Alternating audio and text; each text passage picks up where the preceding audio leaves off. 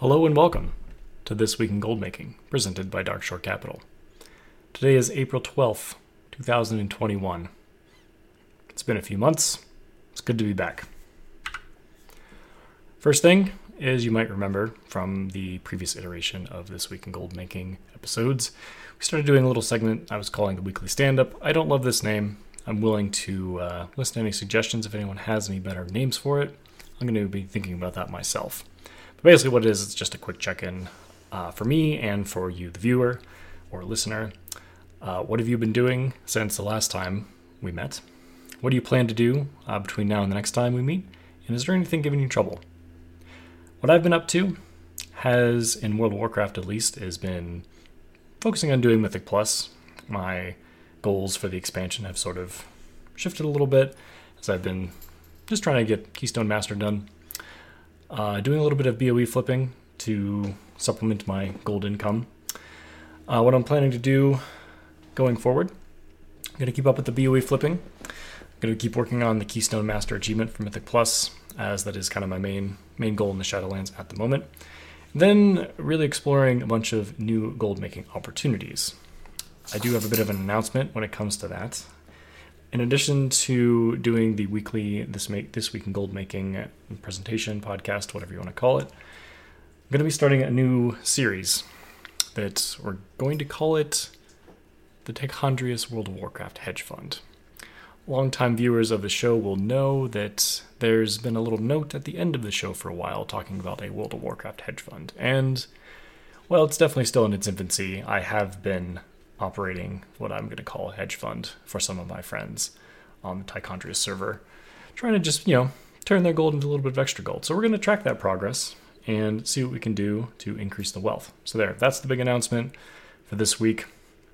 And we'll be focusing on doing more of that in the future. It's looking like Wednesday evenings is going to be the time to look for those. It's going to be a live stream, and then it'll be uploaded to YouTube. So anyone listening on an audio platform, you'll have to watch that one. And then lastly, anything giving me trouble, just lack of knowledge at the moment. I've been kind of distanced myself from gold making for a little while, so I gotta relearn some stuff. More on that later. So the market update looks a little bit different this time around. Obviously, there's no fancy graphic. And part of the reason for that is I'm not really sure what to be tracking. The items that were on the market update from previous slides, previous presentations, were all Battle for Azeroth focused, since that was the last time we put out a This Week in Gold Making episode. While I actually have noticed some uncanny gear that has sold since then, it's really not the moneymaker it used to be, and it's definitely transitioned more into the kind of transmog role, as I predicted. So, needless to say, we don't need to be tracking the ups and downs of BFA crafting materials. So here's some ideas of maybe what to track. I've also got some ideas on how to make my life a little bit easier when it comes to creating that graphic, because if I'm honest, that was probably the most tedious part of the show. I know a lot of you liked looking at that. It's kind of a cool little hook. So we'll get it back, no worries, but definitely with some improvements. So flasks seem to be a pretty important thing right now. I'm maybe a little bit biased since Mythic Plus has been my focus, so I've thought a lot about flasks recently. And I know Shadestone, that's, I think, a component in Flask. No, it's not in Flask. It's a component in something important. I honestly don't know. Again, more on that later. Longtime viewers of the show will know that I'm obsessed with Ghost Iron Ore, so that's probably going to stay there. And then lastly, the Shadowlands legendary bases was another idea I had thought of. Maybe not necessarily for crafting, because I did do a little bit of cursory research on that, and it looks like that's really a pain in the butt. Which actually might mean it's worth doing. But the market's also kind of flooded, at least on the servers that I'm playing on. There's no shortage of those items on the auction house. So it seems unlikely that I'm going to want to invest a lot of time and effort into crafting them. However, being able to flip them, that's a possibility. There's definitely been some times where I've run into, on my characters I'm actually playing, where I need a particular legendary base, and the one that I need, the one eye level slot combination, was just like way overpriced for some reason. So there's just a shortage of supply. So if you're in the market to like flip things and know like what's what, that could be good too. So we'll probably be tracking those as well in some regard. I've actually got some pretty interesting ideas for creating what what I would call indexes. If you are familiar with the stock market at all, you know an index is a conglomeration of a bunch of different stocks to kind of track an industry. So, we might actually make a Shadowlands Legendary Base Index, which would be kind of cool. All right, so I do have a couple topics for this week. Number one, flipping BOE Epic Gear. And this is really the only thing that I feel like I have any kind of grasp on in Shadowlands at the moment. So we're just going to talk about it briefly. So flipping BOEs, all the basics still apply. It's a tried and true method to make gold. You buy something underpriced and you sell it for, the market or above price.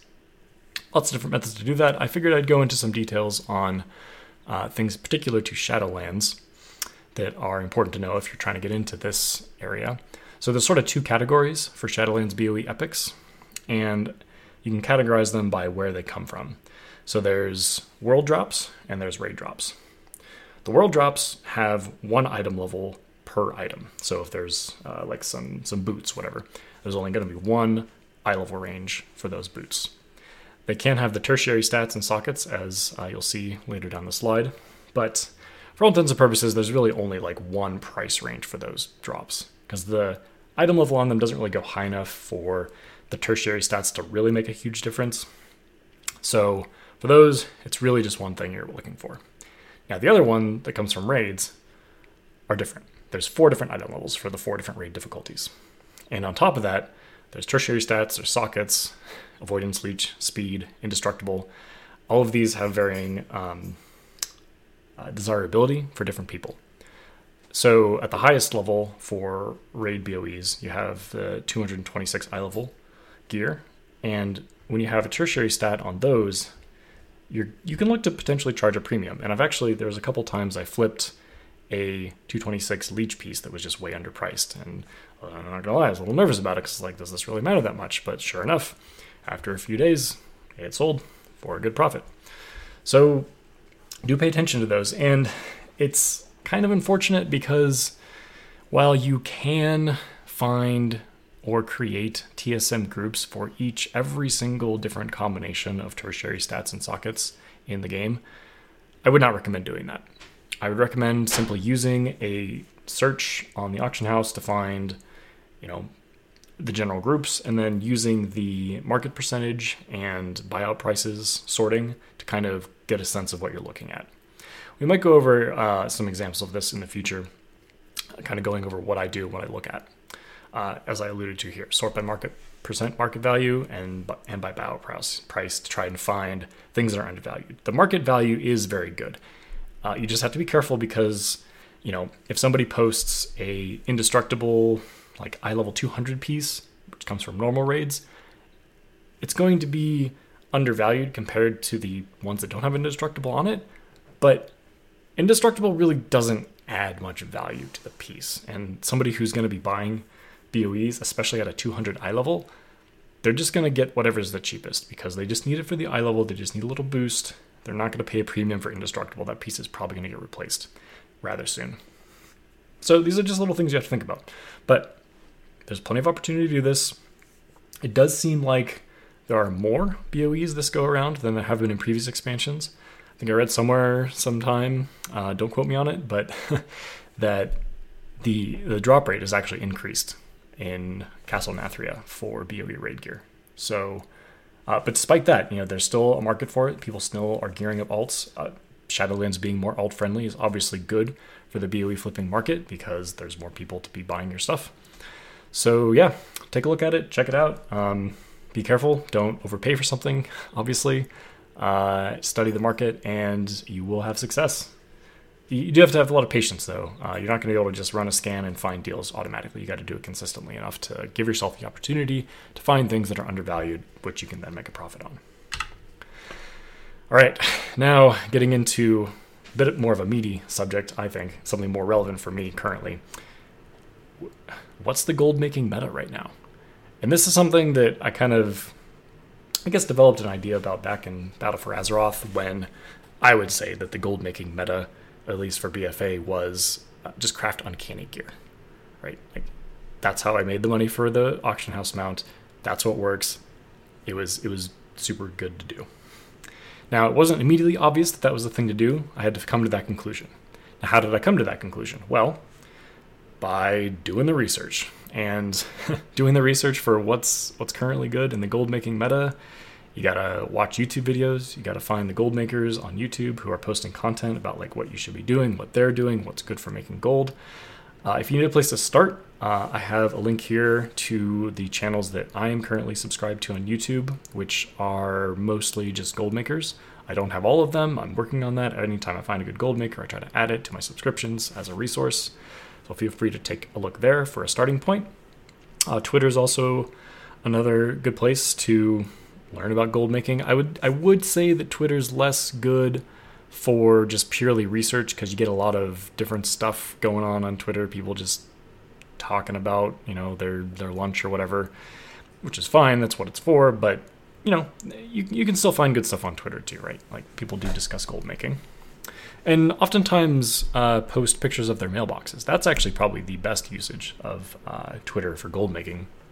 Find the people who are posting screenshots of the gold they're making in their mailboxes and look up those items and see like how do you make money with those items, because that is an invaluable resource. Those $1 million gold mailboxes, yeah, those can be good. You got to do a little bit of digging, but it's worth it. It's a good starting point. Similarly, Discord servers, just about everybody who does gold making content has one. You can find the Trade Skill Master Discord server and just go ask questions or see what people are talking about. Or again, there's oftentimes content creation sharing channels. You can find new content creators that might have ideas. So just got to spend the time to see what's out there. And again, Twitch streams, all the same deal. I guess Twitch, you can't see who's following on the site anymore, but anyway, there's this other site you can go look. So here's a link to see who I am following on Twitch. I would say look at approximately August 20th, 2020 and before, if you are going to look at mine, just because everyone since then has been sort of not WoW related. I do apologize for that, but hey, I have interests that are outside of World of Warcraft too. And then the Undermine Journal and Wowhead, these are a little bit more kind of like hardcore digging into it type stuff, resources to sort of follow up when you find a good lead with the other resources. Undermine Journal has a lot of great stuff. There's the deals page that we'll be actually going over quite extensively in the Let's Play Tichondrius Hedge Fund series in the future. And then Wowhead, of course, is an invaluable resource. You just, if you need to know how to craft something, you go to Wowhead to figure out how to craft it. Then lastly, lean on your own game knowledge. Like, we all have been playing this game for a long time. We know what people like. We pay attention to things like, what are people doing? I've been doing Mythic Plus. I noticed that, flasks, you need flasks for Mythic Plus. You need food. You need all this stuff. So just getting ideas there and, investigating. Okay, I'm going to train up my cooking and see, what's profitable. Or I'm going to train up my alchemy and see what's profitable. Stuff like that. Play the game. Be conscious about it. Think about how you can make gold. It's all about the mindset. So there you go. That's kind of how you approach understanding and profiting from the WoW gold making meta. The bullish and bearish slide. So this is pretty useless right now. I basically haven't touched it since the end of BFA, but I did want to still include it as I would like to add it and update it as my gold making adventures continue. So this is pretty much just as it was. I did make a couple changes, like Uncanny Gear is now a bearish, just because that seemed correct. But I wanted to keep a screenshot of where we were last time so that I could update it as we go. I'll probably be removing some of these things, shuffling it around, like BFA materials. We don't need to look at that anymore. It's old news. So this will be updated and more useful in the future. Okay, question time. I've got a few questions here. We're just going to answer them. First question: does anyone here make gold just for fun? This comes from a Reddit thread. Of course. Figuring out how to make gold is fun. I mean, look at Student Albatross. He wouldn't do what he does day in, day out if he didn't just enjoy, farming random mobs out in the world. It's true. I like making TSM groups. I like figuring stuff out. I like BOE flipping. It's a good endorphin rush. Yes, the fun comes also from amassing a bunch of gold, but, the mechanics of it, too, are very interesting. I've had very passionate discussions with myself about how TSM groups should be structured for crafting things and how the efficiencies and it's good stuff. Feeds the brain. Next question: is Shadowlands friendly to someone who likes mundane, raw gold making tasks and does not plan to be a big-time millionaire, end quote.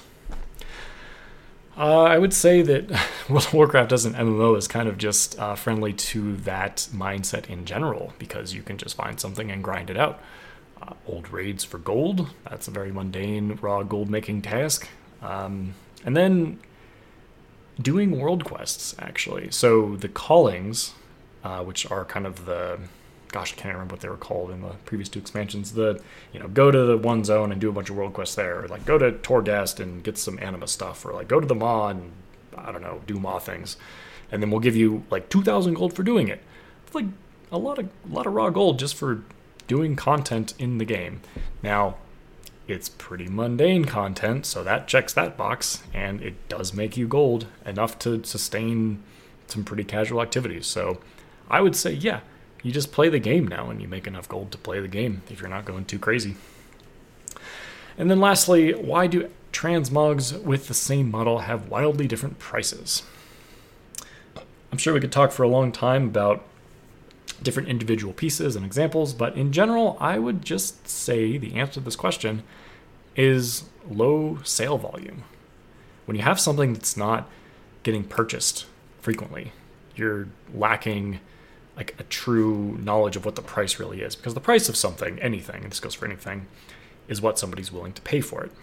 And if nobody's ever paying for the thing, then you don't really know what it's worth. So people are kind of just guessing. And, you've got people who are just right-clicking the item in their inventory, popping it in the auction house and hitting go, just based on whatever's up there. You've got a bunch of different trade skill master auctioning operations that have all kinds of crazy formulas that are trying to figure stuff out.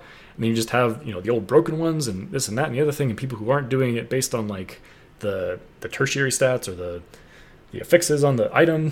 So there's all these different factors going into why the price could be different or not consistent. But ultimately, at the end of the day, it's because nobody's paying for them, so nobody really knows what they're worth. So it's the wild, wild west. And there you have it. That's why random transmogs that don't sell very often don't have very consistent prices. All right, that's going to do it for this week in Gold Making. It's good to be back. Yeah, I needed a bit of a break, but I'm glad to be back. I hope that everyone's having a good time playing Shadowlands, making gold, hopefully. And yeah, like I said, I do have the announcement that I'm going to be doing a Let's Play style series around gold making. It's going to be centered around trying to get to the gold cap on basically a fresh server. I mean, we'll go into more details in the actual series. I'll leave that for there. But it's not the most hardcore challenges, but I figure as a gold maker, we got the auction house mount. The next step is really, we got to make a gold cap. That's just something you got to do if you're going to be making gold and telling people how to do it. So there you go. Hopefully that entices you to check things out a little bit more. Again, my name is Andrew, here for Darkshore Capital. If you like the video, I don't know, let me know. I've got YouTube, I've got Twitter, I've got email, darkshorecapital@gmail.com. Thanks so much for listening and or watching, and we'll see you next time.